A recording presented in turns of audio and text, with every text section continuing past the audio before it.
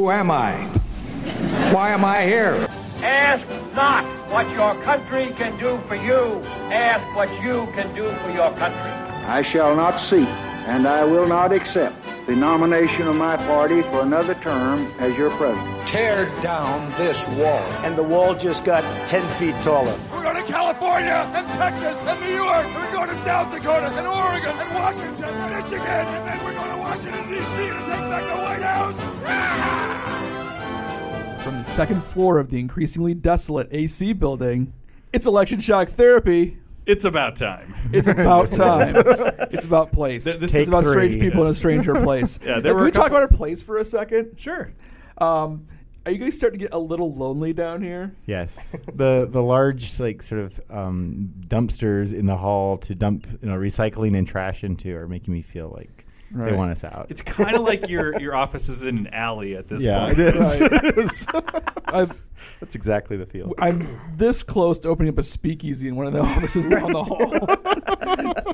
It's okay. So for those of you who are not familiar with Bethel's geography, we're in a building that is about to be refurbished dramatically this summer, and it's going to be turned into physics and engineering lab spaces. We're on the move. We'll be going up to a different office, new digs, new location, a little sunnier spot, which is sort of exciting. But as a consequence, we're some of the last people on the chopper out of Hanoi in this particular location. So it's starting to feel a little lonely down here. Yeah, it is. But we're still on the AC second. We're still Election Shock Therapy. Now. I'm Chris Moore, and joining me today in the studio is Metro Crumb, Andy Bramson, And Sam Mulberry. And Sam, you have I have a what? I don't know where you're going. do you have a does it start with an M? I do have a meeting. Yeah, there we go. But before I go, I just want to say we're so happy to have you guys back on the podcast network because it really has been a while. And this is there was a couple of abortive attempts at this podcast actually getting recorded, so I'm glad to have you here. Kind of ridiculously abortive. Yeah. Kind of in some silly ways. Well, one was a very Minnesotan reason, which was really bad snow, and we felt like we had to beat the rush home. And then the other one was just bizarre. Like the power went out. A marginal power outage on campus that forced the child care center to close. And because we didn't want to have my 4-year-old son on the podcast, we decided to we want to go without our host. And I want to say, speaking as the only native Minnesotan, it's the thing that makes it very Minnesotan is not that we canceled it because of snow. It's that we had like a 7-minute conversation about should whether we record anyhow. Yes. And then we ended up saying, you know what, it's probably best if we just go. That's the Minnesotan part. Right. Before I go, though, I do just want to plug that there's some really great stuff on the podcast network. So if you're only listening to EST, there's a couple shows you should be listening to. It's on the same feed. So if you subscribe, you should be getting this in your podcast app, and you should subscribe. So, Chris, we have the 252, which is Chris Moore, Chris Gertz, and I doing a sports and politics podcast every week. That's really great. And then on Fridays, we have a 5-minute micropod called Tweet Victory, which is kind of my favorite thing right now. So you need to be subscribing to that, listening to that, and following at Annie_Berglund. And at CWC Radio. You can do that if you want. I'm not going to tweet, so you're okay on that. Let me just say I listened to the 252 for the last time this weekend, and it is great. It was very enjoyable. I'm sorry, Dr. Herb, what did you call that? What was it called? Is it called the 252? The 252. It's called the 252. Okay. Oh, it's no. Or the 252. It's Not is it St. or. Augustine or St. Augustine, right? I mean, it's going to be a question like that. Maybe less important. Right? Yeah, somewhat less important. Just a little. Wait. Do people really not have a consensus on St. Augustine? No. No, there's no consensus. Nope. Even Why? like in my classes, they won't. Yeah, people will say Augustine or Augustine. I've heard both ways. Wait, clearly surely some classicist has figured out like how his name would have Classicists been are pronounced. divided. Really? Okay. I think so, Well, yeah. I'll go with our true political theorist That's here. bizarre. Yeah. But I mean, I've heard very good scholarly people who go both ways. I mean, I learned to say Augustine at Notre Dame, so I go with that. But Well, you I've heard could have brought the Augustine. mothership. And I will say, I'm going to play my mothership card. I will say, if you listen to Augustine or Augustine's, if you listen to his Heresy and Orthodoxy podcast that he recorded back in the 40s, he says it both ways. Yeah. When he introduces himself, it comes out both ways. So, Well, I'm Christoph Murray, and welcome to Election Shock Therapy. Wow, I like that, actually. Make that a thing. No, please don't. Thanks, Sam. We're going to start today. We're going to work our way outward from the current administration and some of the key political issues in the current administration. And then we're going to transition to, inevitably, sigh here, the 2020 election. 2020. And if you're keeping track at home, it's only 2019. My favorite joke about now comes courtesy of Cory Booker, who says that it's called the 2020 election because there are 2,020 Democratic candidates who are running for the nomination. He's a funny guy. That is true. Oh yeah, he's yeah. So anyway, I want to start with just one real quick thing. And this is Chris Moore. I'm the international relations guy, so I'm going to tell you the one thing you can comfortably not pay attention to. All right. And then we're going to turn over to Mitch to what you should pay attention to. Oh boy. But the one current thing I'm going to say that you shouldn't pay attention to is the White House just released their proposed budget for next year. Right. Yeah. And It's a knee slapper. when the White House releases a budget, it's often referred to as being DOA. It's often referred to as being kind of this. It's essentially a statement of what the president wants. It's very much just the opening salvo in what is usually a negotiation with Congress. Yeah. This one is particularly weird in that, for example, the president increased the Defense Department budget dramatically, but most of that increase went to overseas contingency operations. But overseas contingency operations contains a line item for $10 billion to build a border wall. So, which is not really what we typically think of as an overseas contingency operation. So there's some weird stuff in this budget, and I'm quite confident that Nancy Pelosi is going to look at it very briefly and then slide it into the trash, and then they'll start the actual negotiations. So you can ignore the budget process for right now. Yeah. But Mitch, what should people be paying attention to? Well, there are several things to pay attention to. One thing that I found somewhat interesting was there was a poll about that was just released by Quinnipiac, who that basically went through and asked about Michael Cohen's testimony. So for those of you who were watching, was that just last week? All the days are blurring. It was about 10 days ago. Okay, so it was a little bit more than last week. Anyway, Michael Cohen, President Trump's former lawyer and personal, I guess, assistant. Consigliere. For all things shady. Yes. Essentially went and testified before Congress.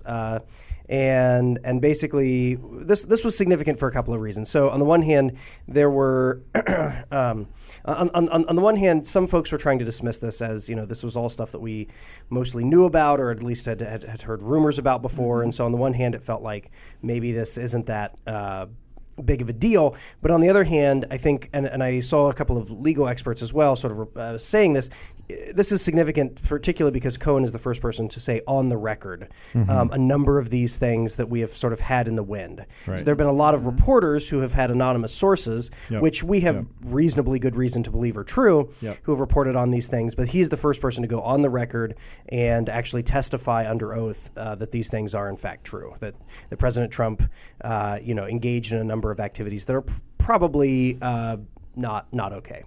To put it mildly. So when you say not okay, do you mean are these impeachable offenses? Well, as we've said before on this podcast, impeachable is not so much a legal question as much as it is a political question. And so the answer to that is foggy as to whether they're impeachable or not.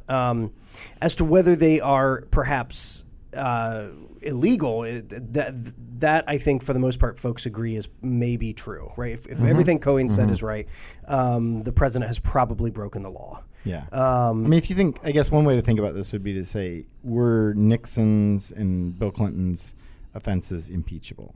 And I would answer that question, yes, right? There's enough, in both cases, there was enough evidence of wrongdoing that you could reasonably start a process to remove the president from office, and you could make a good case for that, right? We didn't remove either of them. Nixon because he resigned to beat that, right? Bill Clinton because he was in a strong position politically. I suspect for the same reasons we won't impeach Donald Trump because he still retains enough support among people. But I think these are impeachable in that sense, right? There's enough there are enough legal problems there that this you could justify that, right? For sure. One of the interesting comments I saw from one person too was, just in the Republicans' defense, it's sort of like one of the things to note is what angle of defense were they taking, and their angle of defense was not to sort of try to deny that any of these things were true, but it was instead to just try to say that Cohen wasn't a credible witness, right? Which is significantly different, right? But at any rate, one of the things that's interesting. So can I interject on that point? Yeah, sure, go for it. Based on your read, and again, we're not pundits, we're political scientists, but would Cohen have good motivation to lie in this scenario?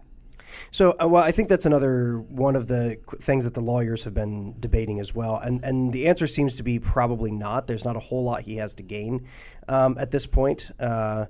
He's basically already sentenced. It's not like he's getting extra leniency or something like that for this testimony. That's important to know. I think, and so, yeah, he's mostly testifying as, at least on his account, he's testifying because he feels like he wants to clear his conscience, and he's, this is, and so, yeah. And you can actually make a case he would have some good reason to go the other way, right? To keep defending the president, to fall on his sword, because of course, the president does have the power of pardon, right, and the power to commute this sentence, and so he's probably not going to do that now. No, he's not going to do that now, right? For sure. I think that would be. Yeah. Well, there's been a lot of bizarre things about this presidency, but I can't imagine Donald Trump, after what Michael Cohen did, exercising that kind of leniency. And he might have, if Cohen had kind of fallen on his sword on behalf of the president and said, no, the president didn't know any of this. It was all me taking initiative, right? So actually, I would say the motivation, if anything, goes the other direction for him. Right. I think, too, even if you want to make the case Cohen's lying and he's a bad witness, which, there's some case there in the sense that he's certainly not the most trustworthy guy ever, right? Even that ends up being problematic for the president, right, in a different way, because then you say, the president is trusting this total scuzzball who can't be trusted to tell the truth at all, right? And so when you slam him, you're saying, in effect, right, you're highlighting the fact that the president is a really bad judge of character, right? So, so you're sort of left with a choice of bad alternatives, right? Either way, Donald Trump does not come out of this looking good. Right. Yeah, and so I think that's part of the reason why even the administration has had some difficulty defending this, because as you said, either the president has employed and had a close aide who has been a terrible criminal, or the president is a terrible criminal, and neither of those is really great options. Right. So, can I ask you something else that I just as someone who's not in the legal scholarship world, I'm confused by? Oh boy, I'm not always the best. I'm not a lawyer. Okay, you are the pre-law advisor, Dr. Crum. All right. So please note that do not take Dr. Crum's advice as official legal advice. He is not legal counsel. Yes.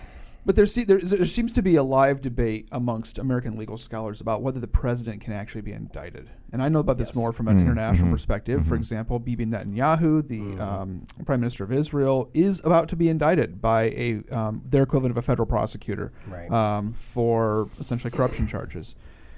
What is the argument on behalf of the president not being able to be indicted? Why isn't the president treated like every other American citizen in this scenario? So there are a couple of precedents on this, and the main and basically the guiding idea on this is that the courts have generally said that the job of the presidency is so arduous already that essentially the president should not be distracted by regular legal proceedings, and so essentially the president is, in that sense, immune. Now, the catch on that is that there is not that's basically under courts. I don't think the Supreme Court has officially ruled on this.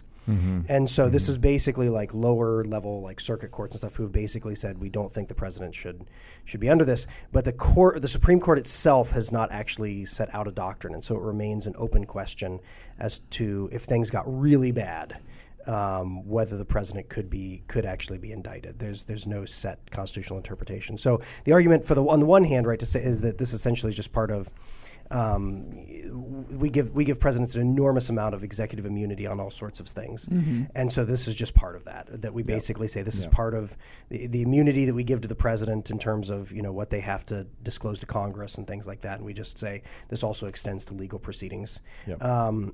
Or on the other hand, the other argument is, and I think this is why this is a live question, is does that place the president above the law, and especially if you have a president who is has pretty clearly violated important laws, does that mean that does essentially winning the presidency give you a sort of a literal get out of jail free card for serious crimes? And I think that's I would say part of the reason this has never been settled is this has never we haven't had a president who has probably been as vulnerable to basically being indicted on serious crimes outside of what they've done in office. I mean, if you think about somebody like Nixon, I mean, yes, Nixon did some underhanded things beforehand, but nothing that would probably easily land him in court before he was president and engaged in the nefarious activities he did there. And the same with Bill Clinton. I mean, there were things that they'd done, but most of that stuff had been settled or had been investigated, and there wasn't enough evidence before, right? So so President Clinton wasn't in a situation where that was going to happen. And President Trump, increasingly, the more people look, it feels like the more they find, and so it seems like. It seems like he might be the first person to actually test that doctrine, just because he's the first person to maybe have enough in his past to make that a possibility. I mean, I do wonder if Bill Clinton were president today, I think that it would be a lot harder for him than it was 25 years ago when he became president, in the sense that his sexual history is probably at least as dicey or close to as dicey as Donald Trump's in terms of the abusive behaviors that he engaged in.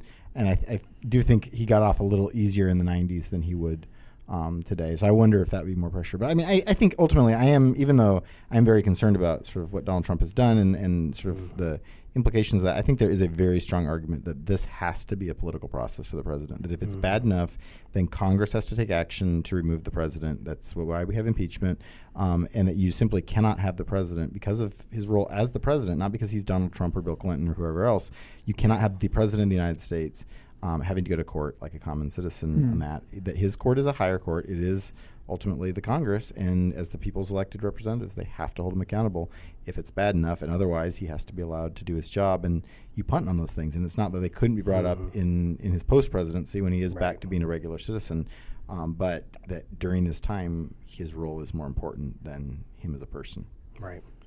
I guess I'm only troubled by that in the sense that him be the doctrine of the president being too important to deal with legal proceedings creates a slippery slope to say then other individuals who are also too important to deal with legal proceedings. Like, could we by the same regard not indict a sitting Supreme Court justice?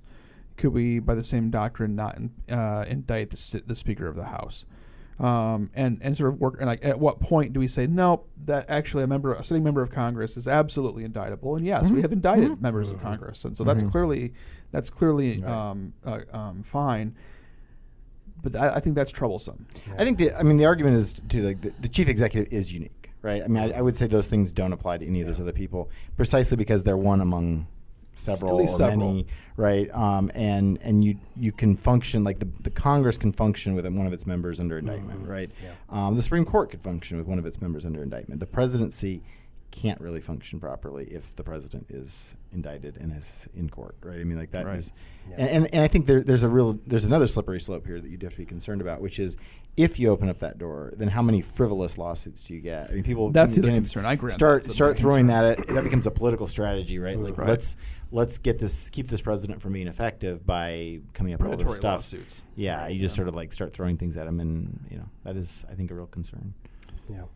Leading off of that, since this is what led me to want to talk about this in the first place, the Quinnipiac poll, which was as far as the methodology, was a very good poll. Yeah. It was a good poll, and basically. This was released on March 5th, and basically one of the interesting things related to Cohen is they asked several questions about President Trump's honesty, and they asked other questions too, of course, but the honesty ones were particularly interesting. And so, as you might imagine, and this, they've asked this question before, and this is fairly consistent with what they've asked before. But they asked basically, would you say that President Trump is honest or not? And of folks, basically only about 30% of Americans said that they think the president is honest. 30%. Only about 30%, yes. Now that breaks down pretty sharply on party lines, although not as sharply as one might think. Only about 66% of Republicans said they think the president is honest. And now, of course, 95% of Democrats do not think he's honest. And then, of course, particularly with independents, 26% think he is honest, and 69% think not. So, that's a pretty substantial number. But that's consistent, actually. I mean, they've asked this question for the last several months at least here. It looks like last year, and the numbers range from about 38% saying they think he's honest down to this is a low. 30% is a low, but still, it's never been high. Right. And then they asked another question that was basically, do you believe that President Trump is more honest than most of the previous presidents, less honest than most previous presidents, or that Donald Trump was just about as honest as most previous presidents? And of those, about 50% of Americans said they thought he was less honest than previous presidents. So, and once again, this flows along ideological lines, although once again, not as much as one might think. Only 43% of Republicans think he's more honest. 43% think he's just about as honest. So I think that sort of safety valve of being able to say, I think he's about the same. I think they're all a bunch of crooks. They're all a bunch of crooks. Right. Whereas, of course, Democrats, once again, 85% say that they think he is less honest. Independents, 50% say less honest. So, but then that leads to the sort of the money question that sort of led to a couple of headlines that led me to actually looking at the poll numbers themselves here. Was, as you may know, President Trump's former attorney, Michael Cohen, publicly testified before the U.S. House Oversight Committee. Do you think Cohen told the truth during his testimony before the U.S. House Oversight Committee, or don't you think so? And of those, 44% of Americans said that they thought he did tell the truth, 36% said they did not, and 20% said that they just didn't know, right? So that's, so there's a significant number there. But what is more interesting still is they then had a follow-up that said, in general, who do you believe more, President Trump or Michael Cohen? And 35% said that they believed President Trump more, and 50% of Americans said that they believed Michael Cohen more. Yeah. So 50% of Americans said that they believe Cohen, who is somebody who, as we've already said, is not exactly your trustworthy. You're not exactly your ideal witness, but nonetheless, 50% of Americans said that they believe him over the president. Right.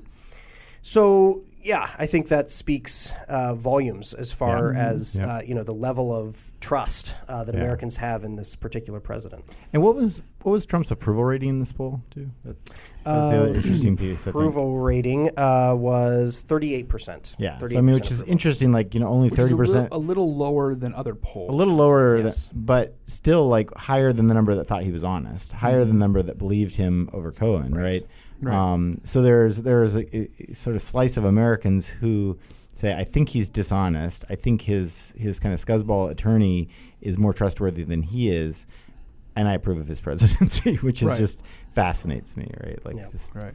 Because it's not even saying would you vote for him over Elizabeth Warren, right? This is just saying, do you approve of his presidency? And they're still on the whole, I'm going to give a thumbs up to the presidency.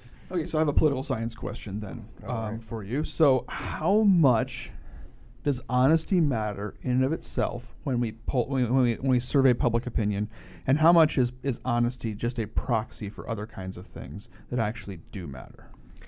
I think that's probably a hard question to some degree. I guess I would say up until now, I would say honesty was probably more important. I would say, and when I say that, I mean that over the last maybe 20 years. If you were to ask people in the 80s or 70s or something like that, does honesty matter? I think we would definitely say yes. I mean, part of the reason that Nixon runs into trouble is because he begins to be perceived as dishonest. And that lack of trust is one of the things I think that sinks his presidency. I mean, that sinks his public approval. And, because up until that point, Americans had generally thought that presidents were mostly honest. I mean, there's sort of a widespread culture that, of course there are mistakes, or of course people occasionally will bend the truth. But in general, Americans thought that their presidents were mostly straight with them, even though that probably wasn't true. Right. But nonetheless, after Nixon, that really kind of dissolves. And so I think honesty has become less and less of a priority. And I think part of what has really unraveled this, particularly in the last, and I think this process probably begins in the 80s, is you begin to get the idea that truth and honesty become conflated and wrapped up with ideology. Yep. And so it becomes less about some sort of objective truth that's out there and more about, are you honest in the sense of, are you sort of ideologically pure, and sort of telling the story in the way that we think it ought to be spun, that will benefit our particular side. And I think in particular you begin to see that as you get the advent of cable news, and of course that explodes once you get the internet, and particularly here in recent years where we have the use of the term fake news, which was originally intended to mean things that simply weren't true, that were factually incorrect, but has been spun, I would say, somewhat skillfully in terms of political terms, particularly by a number of political actors, to essentially mean fake news just means something that doesn't that doesn't look very nice for our side ideologically. Yep. And so if something doesn't, if something basically doesn't fit the story that I want to tell, well, then I just say it's fake news, and that just means it's ideologically inconvenient or makes me look bad. Yeah, I mean, to connect this to the polling you were just going over, Mitch, I mean, it's striking, right, that people have such a low view of Donald Trump's honesty, and yet a number of them will still say, he's not really that much more dishonest than other presidents, particularly among Republicans, right? Yeah. That, like, well, he's dishonest, but that's just what presidents are, right? And I think it was not always so, right? I think I look back to the same era, to the 60s and 70s in particular, right, with Vietnam and Johnson, followed by Nixon and Watergate, right? Where people stopped really trusting presidents very much, right? And so you have both parties participating in this. Vietnam felt like we were being deceived. Watergate obviously felt like we were being deceived. You have a Democrat in Johnson, a Republican in Nixon, both of whom were not very charming leaders. They were, competent in many ways, right? Both of them had a lot of skills, but not people who could sort of be suave. And I think after that, people lost trust, and increasingly. Trust become less important, and then you kind of couple that with the polarization that starts really increasing in the 90s, and it just becomes about like, let's get our thug in there, let's get our crook in there, right? And at least he'll be a crook who's doing things for the right reasons, right, quote unquote. And it seems like honesty has become kind of less important. It's just more about, do you get your policies? Yeah. Leading off of that, actually, that's a nice segue, I think, to another article that I was reading here over this last week. It's fairly lengthy, but I highly recommend it. It's by Jane Mayer from the New Yorker. It's a piece it's a pretty substantial piece of journalism. It's about 11,000 words, so it's not a short read. Okay. But essentially, the sort of the gist of it is she went through and essentially tried to catalog all of the different connections between the President Trump's White House and the Fox News network. So essentially going through and trying to say, what are the people who are, for example, maybe who have been recently or might actually be drawing checks simultaneously from both the White House and Fox News.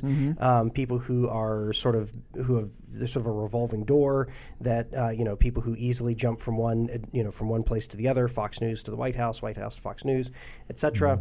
And in addition to that, she also was looking at some of the very close relationships that the president has developed with some of the folks there. So, for example, one of the core ideals of journalistic ethics, even amongst people who are more opinion commentators, is that you yourself are not part of the political process.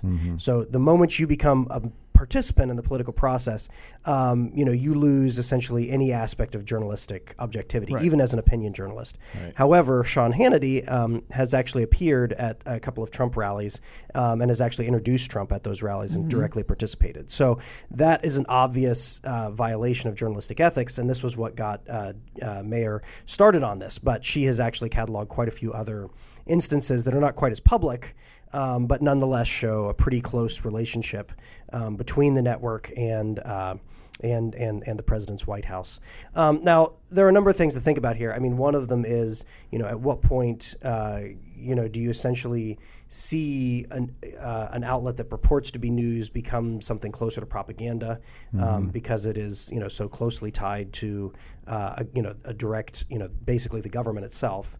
And that's one question that she raises, but she's also concerned because the president often seems to take cues, particularly if you are cataloging his Twitter comments, directly from the network, and seems to rely more on information that he sees there at times than he does from his cabinet.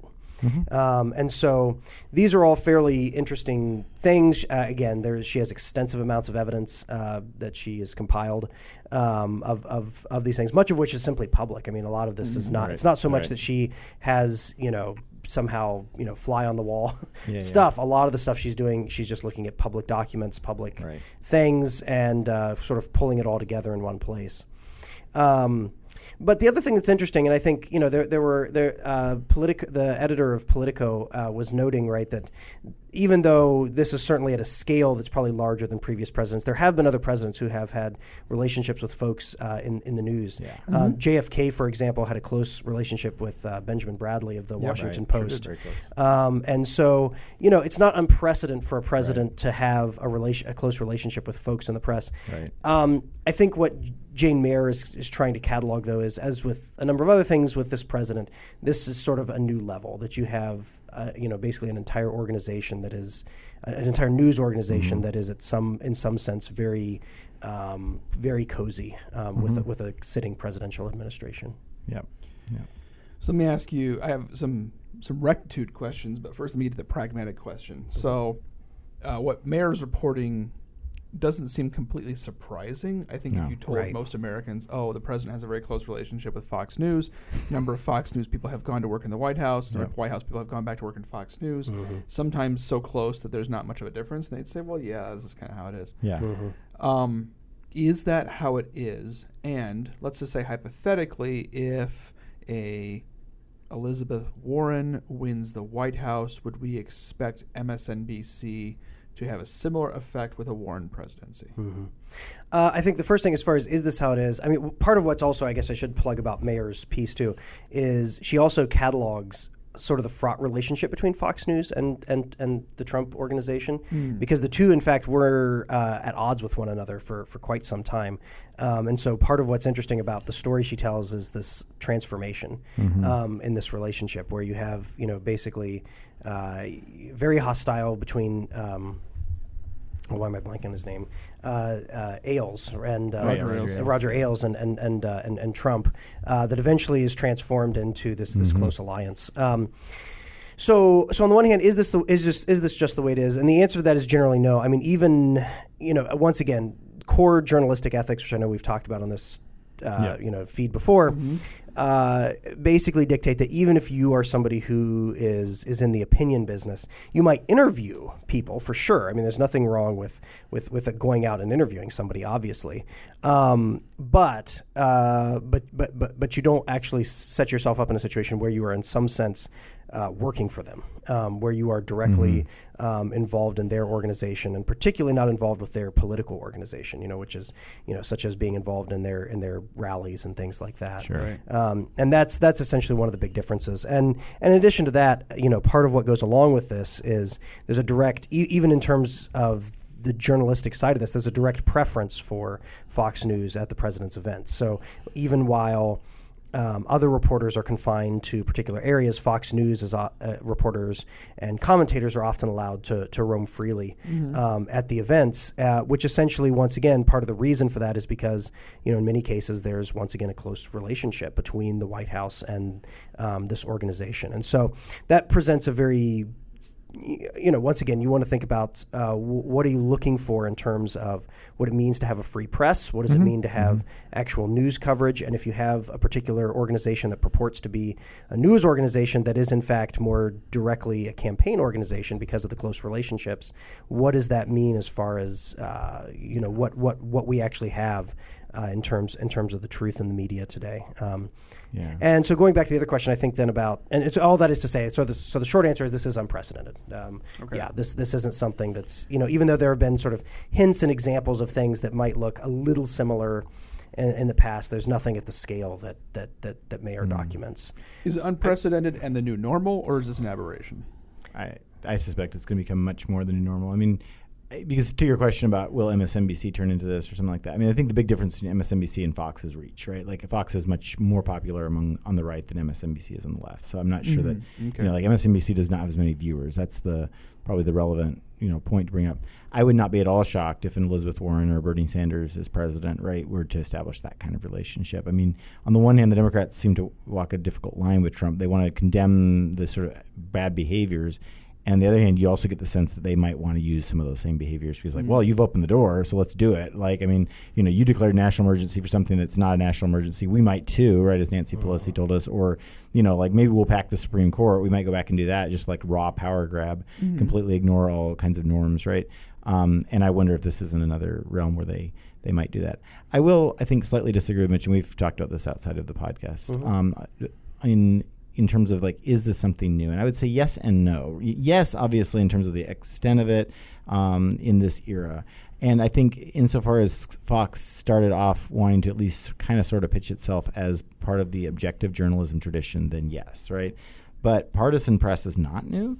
In fact, the earliest press in this country was mostly partisan press, right? I mean, the Federalist Party and the Democratic Republicans had their pieces, and they were quite hysterical about in terms of the level of how terrible these other people were and the way they were going to bring down the country and leave it open to this, right? I mean, all sorts of crazy stuff, right? So, so I think in that sense, Fox is sort of in a long American tradition, not a good American tradition particularly, but a long one. I think what makes it seem more impressive is because it's sort of you've gotten this expectation of news outlets as they should be objective, and this simply isn't. It is in fact. I think they have become a partisan and even a personalistic kind of press in the Trump years, and I think that is problematic. I just am not sure it's totally unprecedented. I think it just seems so because of the different options news has now, like the fact you can have 24-hour news. You have you have Twitter, you have sort of all these different social media outlets. You have television, obviously, you have online news, right? So I just think it's their extent, their reach is much greater. But I don't know if in that sense, I'm not sure they're wholly different. But yeah, so I agree with that to the extent that this is not wholly new. I think it hurt in some ways. Part of what has changed or what tried to change was you get a new idea of journalistic ethics. Basically around the turn of the century, and especially leading into the 30s and 40s and 50s. And even though of course it was never perfectly realized. I mean, there's all sorts of ways that you can say there's all sorts of violations all over the place and mistakes and all kinds of stuff. I mean, then that that's true, but sort of the willfulness, I think, of just of the violations, I think are. At least in the near term, are fairly significant. Well, especially insofar as they continue to pretend they're objective journalism, which they're just not. I mean, I think that's we have to call it what it is. It's not what Fox does, and for that matter, what MSNBC does. Although theirs is less egregious because they don't have a president in the White House at the moment, right? But it's not objective journalism. It's journalism for an ideological point, and in the case of Fox News, I think Mayer's point is it's for a particular partisan and almost personalistic point, right? Right. And that's very different than saying that the New York Times has a left-leaning editorial board, which I would say, but that's not the same, right? Because they are still attempting to say let's find the facts, let's report them, and maybe we put a little bit of a slant on them, but we're still going to report them. And if they're bad for the left, we'll report them, right? And if they're bad for the right, we'll report them. And that's not what a Fox News is doing at all, right? It's like whatever what the conclusion is going to be. The question is just how do you find a way to get there, right? Yeah, and I think one of the things that is particularly, and this sort of goes back to a bigger picture, is, and this is something that political scientists talked about a while ago, but and also media folks as well. But in some ways, this perhaps is sort of the bad end that we were destined for. As soon as cable news sort of came on the scene, I mean, in some ways, cable news itself. The entire model is premised on there is enough news and things that you should be worried about to talk about 24/7. Yep.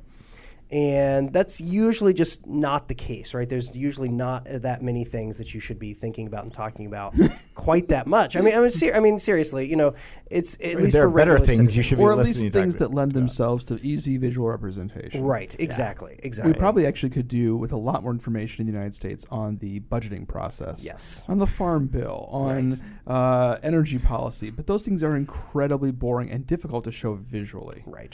Yeah. Well, yes, if they were showing 24/7 lectures by political could scientists be good for insomniacs though on these things, then yes, it would probably help educate the Americans. But wow, Can we sell that network? I don't know. 24-hour There we go. political Wait, science. real quick.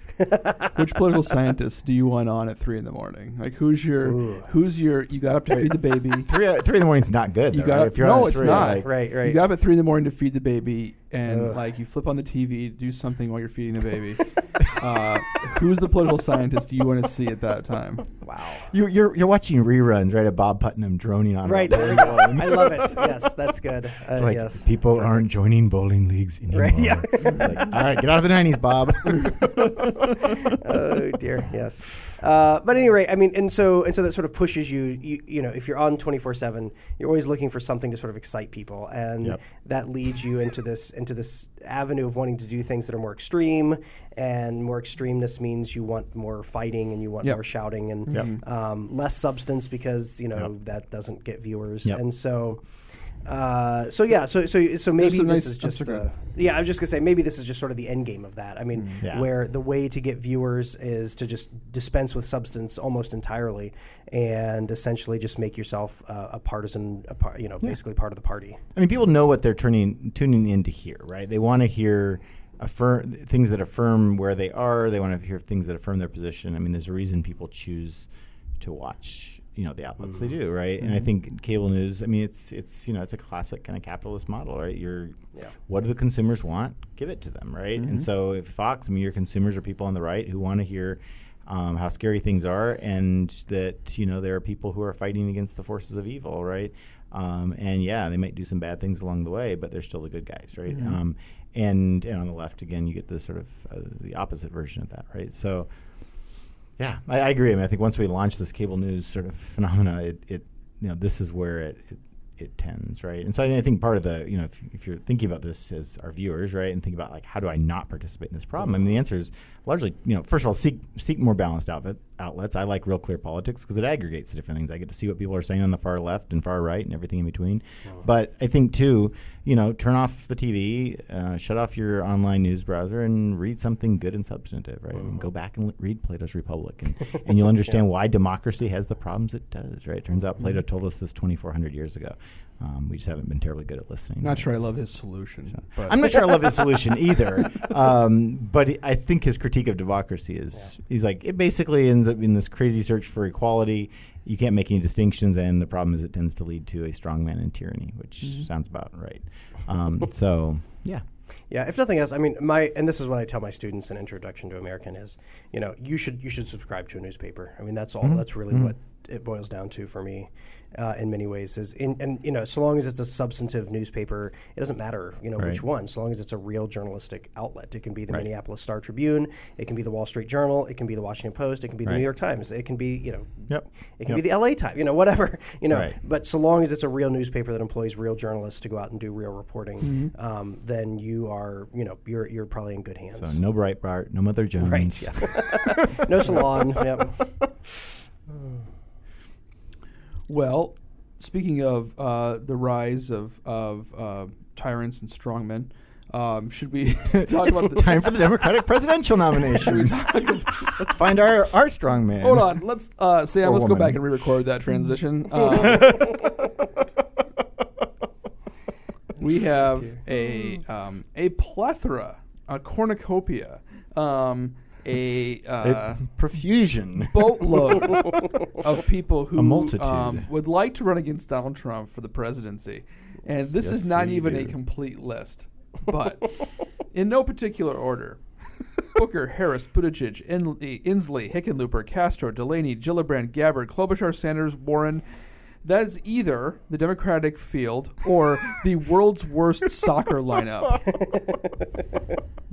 And that's 11 plus a sub, by the way. That's right. That's right. They got a sub. We only have a couple people who aren't running who are interesting and worth noting. I should mention that none of the folks in election shock therapy is running for president. That I'm aware of. Croman, I believe, is constitutionally ineligible due to his extreme youth. Yep. Moore and I, on the other hand, are in fact eligible, but have decided not to throw our hats in the ring this time. Joining us in not launching an exploratory committee are Sherrod Brown, yes, Deval Patrick, yes. America's hot dad, Martin O'Malley, and really? that's how the media keeps referring to him, and I'm so confused by that. And America's rich uncle, Michael Bloomberg. Yes. Rich, grumpy uncle. Don't drink that soft drink. So Slap. people were still waiting on, notably Joe Biden, who is apparently going to announce his candidacy shortly after the November 2020. I've decided not to run for president. Yes. Beto O'Rourke, and apparently Howard Schultz, the CEO of Starbucks, is still not officially announced he's running for president after possibly the worst rollout since the unicorn latte. Yeah. And then finally John Kasich has not announced yet whether he's running or not. So Howard Schultz should just go, make coffee. That's my advice to him. Right. Joe Biden, I think his milk is steamed. Yep. I want, good one. I want Joe Biden back in. He's just so much fun. Well, and in fact, Joe Entertainment Biden value. is leading the polls in Without being Iowa in. amongst all Democratic contenders, even though he has not declared that the top the frontrunners in Iowa. It's very, very close, and the numbers are extremely stochastic. Yeah. They move around all the time, so this is something you should not pay attention to. It's name recognition. But people at the top are Joe Biden, Bernie Sanders, and Amy Klobuchar. Yep. You forgot to mention America's actual hottest dad, Beto O'Rourke, right? No, he mentioned O'Rourke is still contemplating a run as Okay. well. Yeah. He's in the. Yes. Got to mention Beto. Okay, so I don't want to go through and handicap everybody in this race because some of these people do have some fairly significant impediments to becoming president. Like they're not going to be president. Like they're not going to be president. Yeah. I'm looking at you, John Delaney. Like, I know you've been running for 2 years, but Poor John. go find something else. Yep. And Tulsi Gabbard, Thanks I think, for playing can Tulsi go home. Gabbard. Yeah. I also on the higher list, and the fact that they're in the race could be significant for a variety of Somebody's gonna vote for them. internecine kinds of reasons. Yep. So let me ask the two of you, as this race is shaping up, as everyone's sort of piling into this field, what should people be paying attention to? Well, I mean, a few things. I mean, one, fundraising is always significant early. It doesn't necessarily indicate success. And here we can think about Jeb Bush, who raised lots of money and relatively few votes, right? But but it helps. I mean, like I think it's like a lot of things in life, right? Like money. There's a lot of studies that money won't make you happy, right?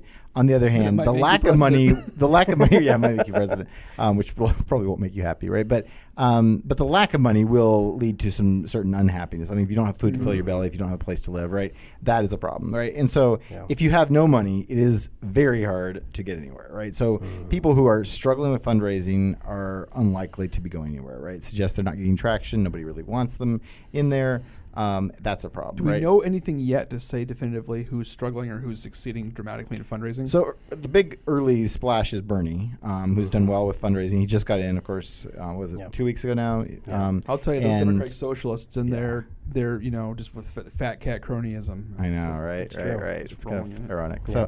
So, but he's doing a good job fundraising. He seems to be building a serious organization, which is the other thing I would keep an eye on right now. I mean, who are the people who are just camped out in Iowa hoping that lightning strikes, and who are the people who are actually building an organization that is ready to run a 50-state gauntlet? Because that's what you have to do.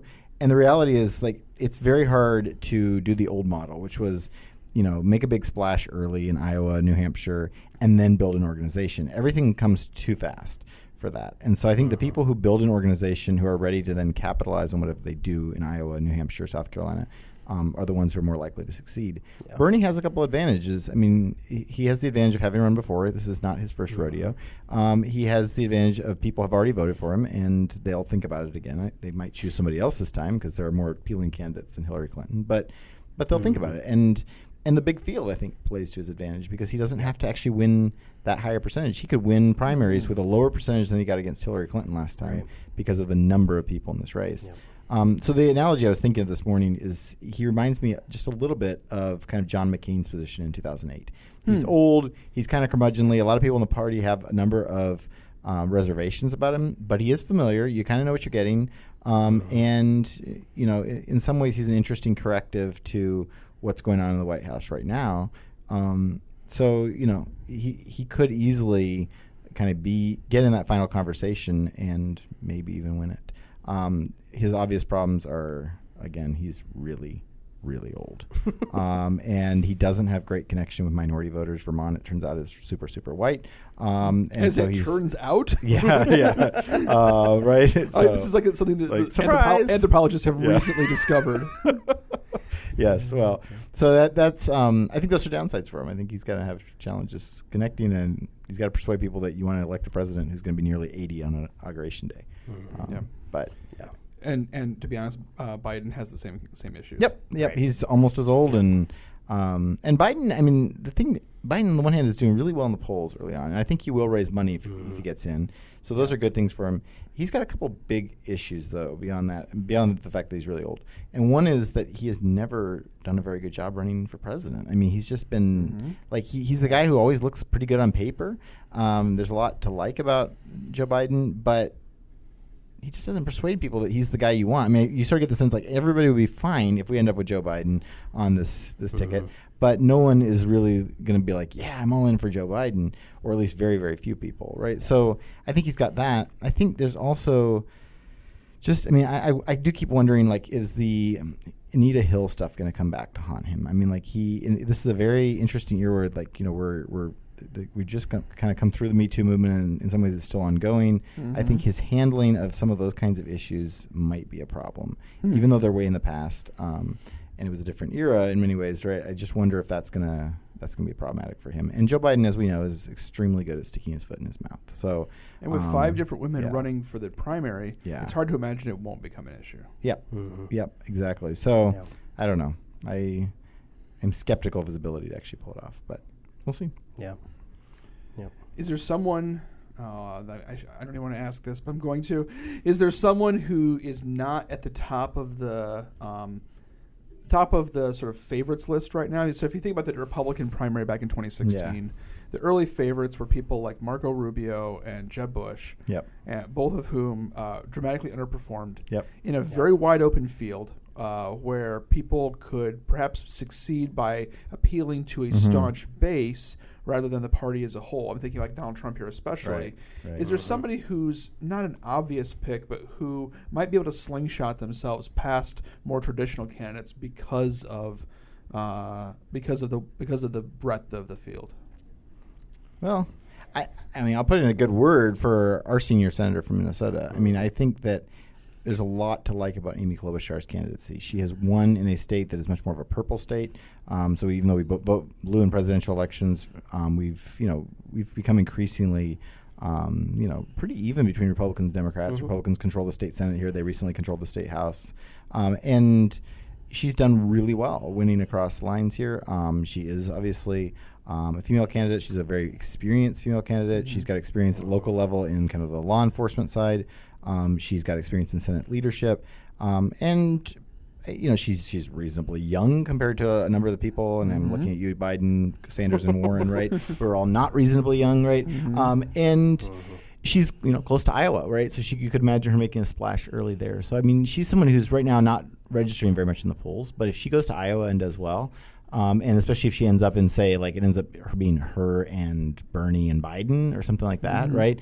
I mean, I think she becomes a very interesting prospect, because then it's like, do you want to kind of go with the future and someone who's able to strike a more moderate tone than, say, Bernie Sanders, and someone who's younger than those guys? So I can see her path. I don't think it's the most likely scenario, but she would be. It wouldn't surprise me if she jumped up a bit. I think my concern about Amy Klobuchar is that. Prior to her announcement to run for president, the biggest knock on her was that she's not particularly charismatic. Right. Not particularly. A senatorial workhorse, but not someone who lights fires. I agree. But now the other issue is that she might be a mean boss. Yeah. and I don't know that because the field is so wide open, because there's so many candidates, I think little things mean a lot. And I think this could be the kind of thing that makes donors potentially shy away from her. And she needs money.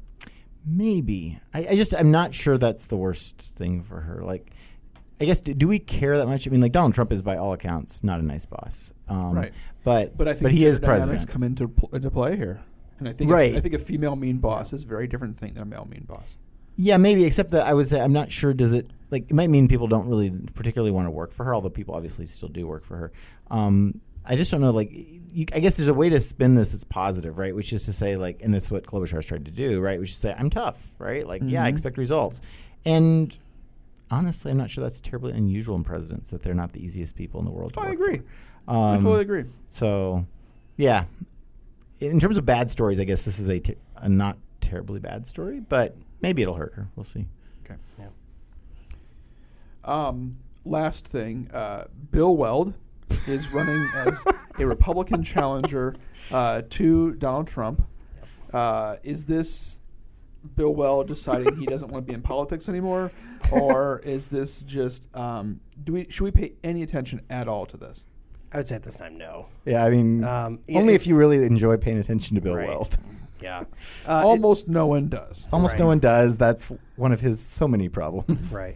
The only time you would want to pay attention to it, and I would say probably not even with Bill Weld, if John Kasich or somebody of that caliber were to declare a candidacy, and if President Trump were facing credible impeachment proceedings, then you would want to pay attention to it, because essentially, and especially if the Republicans in the Senate were starting to give hints that they might go ahead and convict him and remove him from office, then you might want to pay attention, because it would turn into it's not Trump that they would be running against. It would be, who are we actually running against? It might be Pence, and so that would be the only situation I think to pay attention to who is running against. Running against him. It won't be Bill Weld though. I mean, it won't be Weld. Bill Weld he's a Republican from a previous era. I mean, and for those of you who have forgotten this, like, he was the Libertarian vice presidential candidate in 2016, right? So, but he's a Republican from a previous era when there used to be this creature called liberal Northeastern Republicans, right?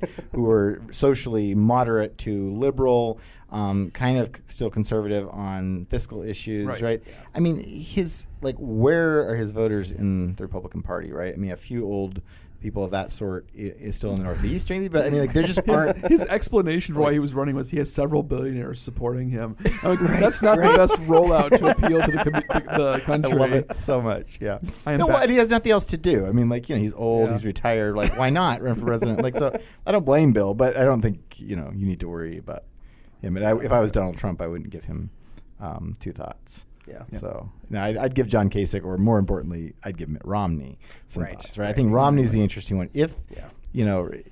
If Trump starts to descend in terms of numbers, right? Does Romney think about it? I mean, we know Romney wants to be president. He's tried twice before. He is, definitely running out of chances. He's going to be 73 on election day in 2020. So, I could imagine a scenario if Romney thought he was vulnerable enough that he could throw his hat in.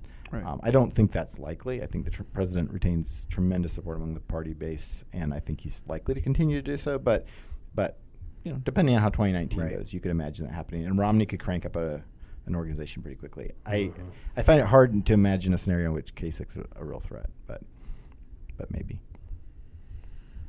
All right, guys. Well, unfortunately, I have a meeting now. Yes. So we're going to need to sign off here, but we'll be trying to be back in your news feed a little bit more regularly, with hopefully snowstorms coming to an end here now that it's March. But who knows? Yeah. And thanks for listening to us. You can always reach out to us at electionshock.therapy@gmail.com. You can also email the overall show feed at livefromAC2nd@gmail.com. Stay tuned later this week for another episode of Tweet Victory, another episode of the 252. And we'll be back.